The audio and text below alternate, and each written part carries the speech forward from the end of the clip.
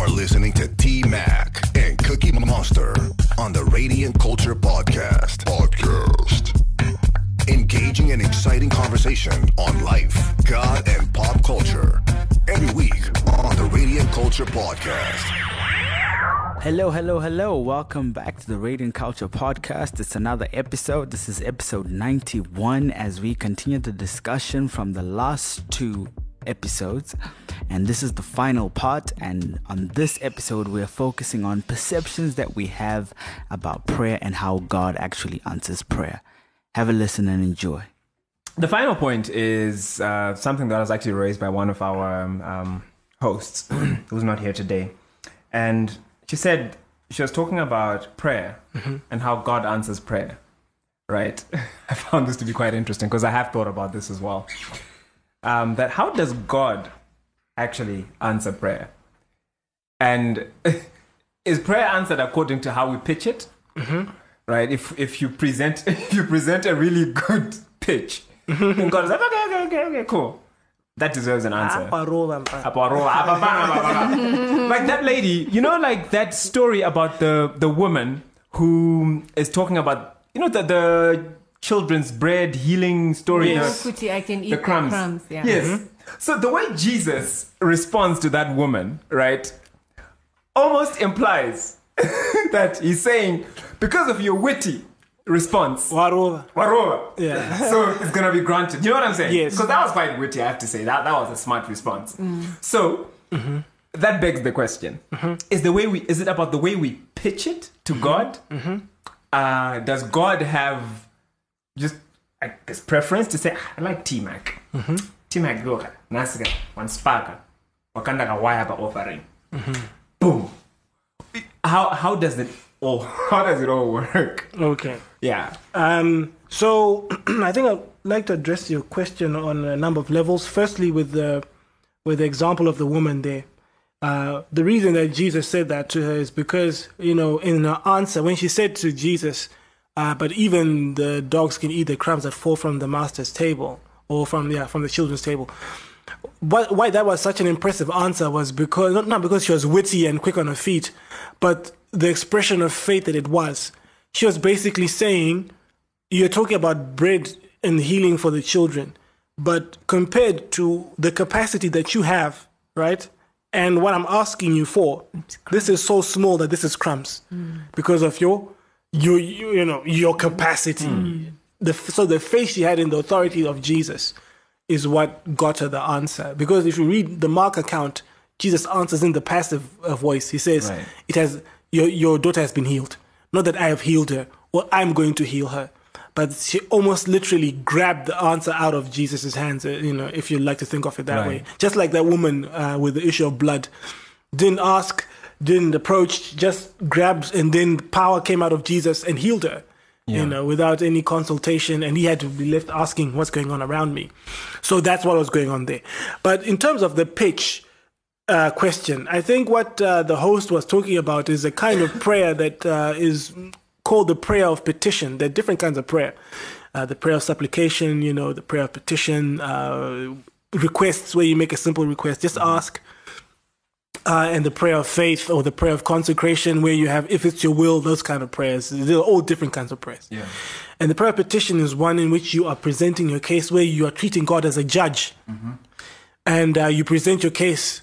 And there's stuff in the Bible that shows heaven as a courtroom. And those of you who go to certain churches will have been very familiar with this kind of teaching where heaven is a courtroom and entering the courts and that sort of thing. Yeah. And that kind of prayer does require that you present a case, a legal case, because it's a legal issue. It's different from the prayer of request where you're just simply asking your father to do something for you. Right. Dad, I need pocket money. Can you hook me up? Right? When you're praying the prayer of petition, there are legal issues that have to be dealt with. Someone did something, and these are the legal ramifications, legal in terms of what the Word of God says. Yeah. There's a constitution, and there are things that need to be corrected or things that need to be addressed, or the accuser has legal grounds to withhold something from the individual or the people the person is praying on behalf of. And this person is bringing legal arguments or from the Constitution and saying, yes, but your Constitution says, your word says this. So on the basis of what your word says, you need to give, a sentence or a judgment. So the answer is actually like a judgment on my behalf. So that's the kind of prayer that you have there. If you look at Moses, that's the way that he petitioned God when God said he wanted to destroy the people of Israel. He said, but no, remember, you swore on oath. Because God said, I'm going to destroy them and I'm going to start a new generation with you. But it says, but you swore. Yeah. And we know that once an oath is made, God cannot break an oath. You swore to Abraham, Isaac, and Jacob. So if you destroy these guys and you start a new generation with me, that's, you're no longer God, number one. Number two, the people around are going to hear about it. Yeah. And they're going to say that God was able to take them out, but he wasn't able to carry them through. So he destroyed them in the wilderness because he knew he didn't have capacity to take care of them. So Moses is playing on God's sense of him, God being his word, his greatness, his ability to see through what he begins.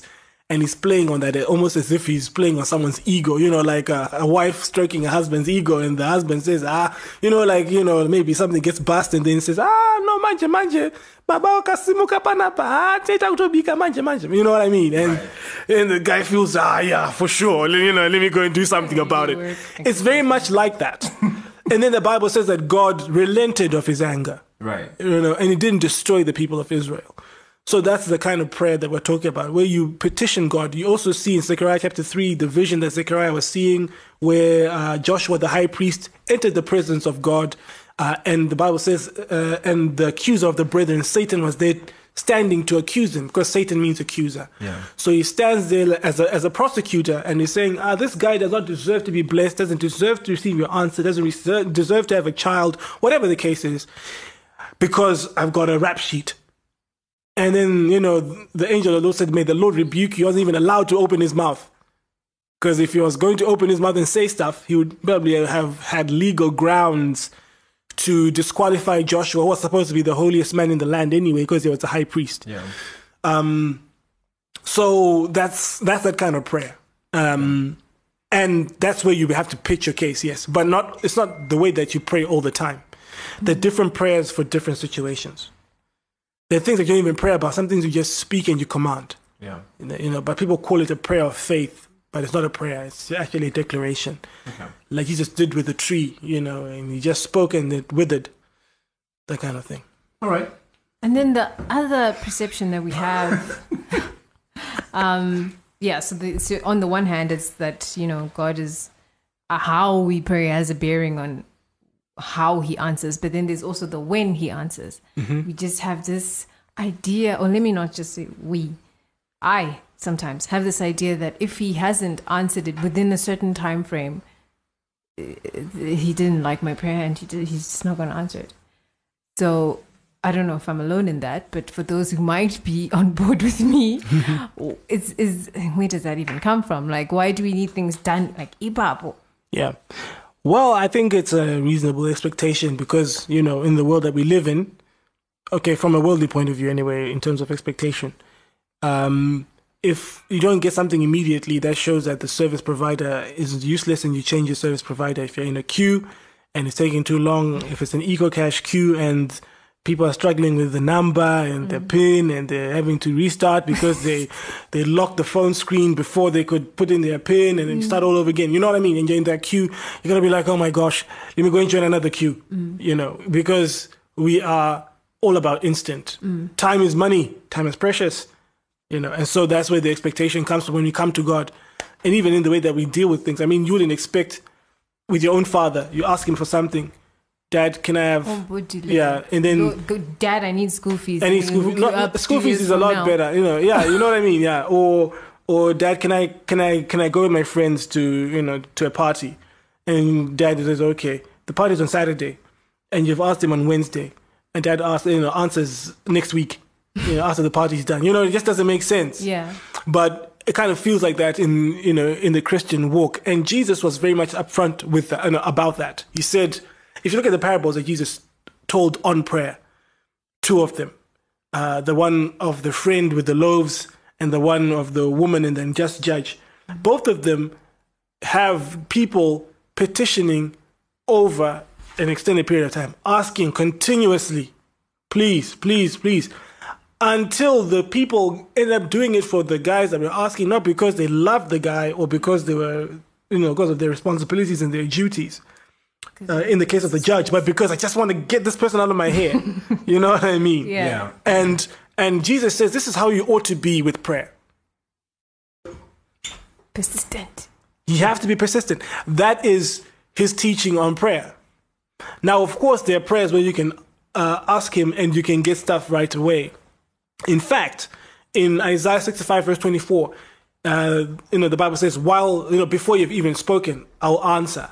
Or while the words are yet in your mouth, I've already done it. Yeah. So there is that dimension in which God can go ahead of us while you're still thinking, and I have testimonies of that happening to me, and I'm sure you guys have as well. While you're thinking, before you even ask God, and it's just a thought in your head, you find exactly what it is that you want to ask God, coming to you. And you're like, wow, amazing. I didn't even get to pray for it. It just came to me, but I was thinking, I'm going to pray about it. So there is that dimension. But the one thing that Jesus speaks of, both times on separate occasions, prayer is a long slog. That's what it is. That's one. And then you also have the reality of spiritual warfare. I mean, when the angel comes to Daniel and says, from the day that you made your prayer, God answered you on that day, and I was sent.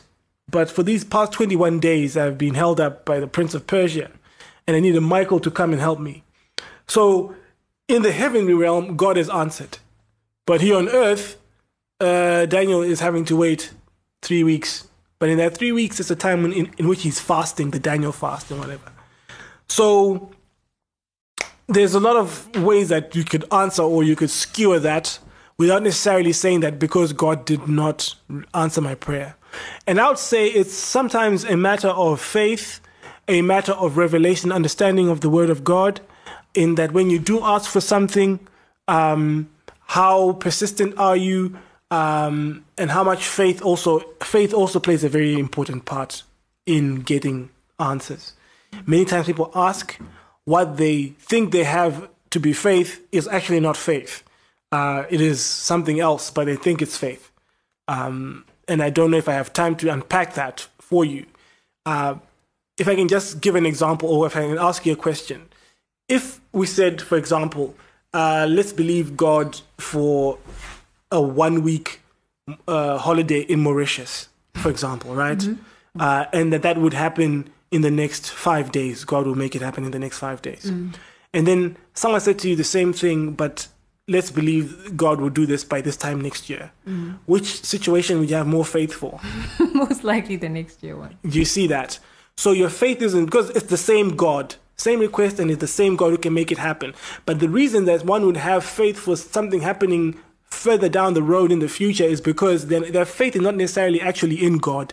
It's in time. Because you're thinking over a year, then I can have by then a friend can come and hook me up. There's all the circumstances that could make it happen. There's more time for those circumstances to line up and events to line up. You could get a bonus, or you could have good sales in your business, all that kind of thing. But in 5 days, a space of 5 days, it has to be an absolute miracle for God to make it happen. Yeah. You see what I'm saying? So you, at the end of the day, and it's underlying is subtle, and that's why it was a bit of a revelation for me.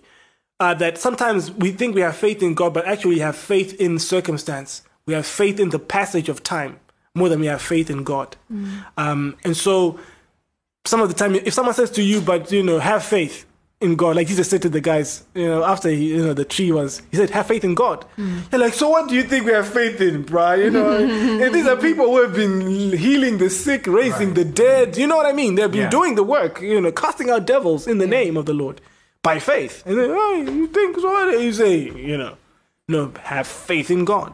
So that's I think it's a whole mix. And sometimes we'll know, sometimes we won't know this side of eternity.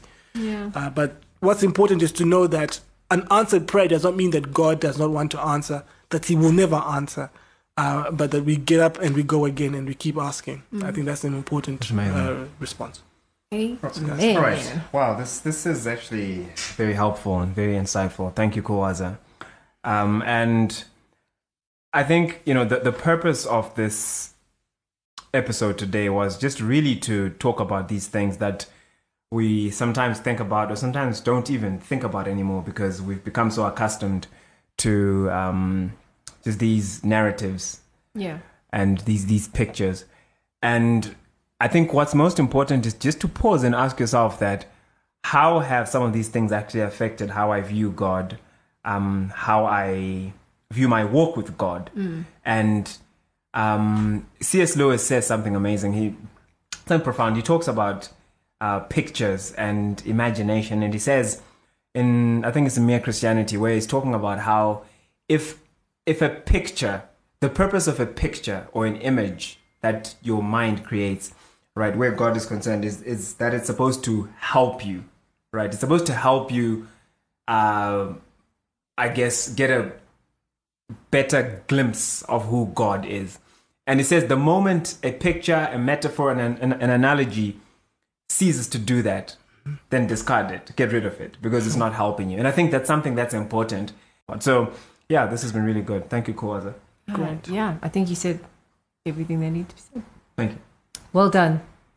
I know I'm deep. Thanks, Kuwaza. It's always a pleasure having you on the show. It's a pleasure always being here. And I know there's a whole lot more we could talk about, but I think for today. This has been Radiant Culture. Peace. Peace. Thank you for listening to this week's episode of the Radiant Culture Podcast. If you want to make a contribution, make a suggestion, or have a request, you can get in touch with us via email on radiant@thehub.co.zw or inbox us on Facebook and Twitter. Look out for the next episode and remember to share this one with everybody you know. God bless. It's hot, it's fresh, it's uncut. #Real Talk on the Radiant Culture Podcast.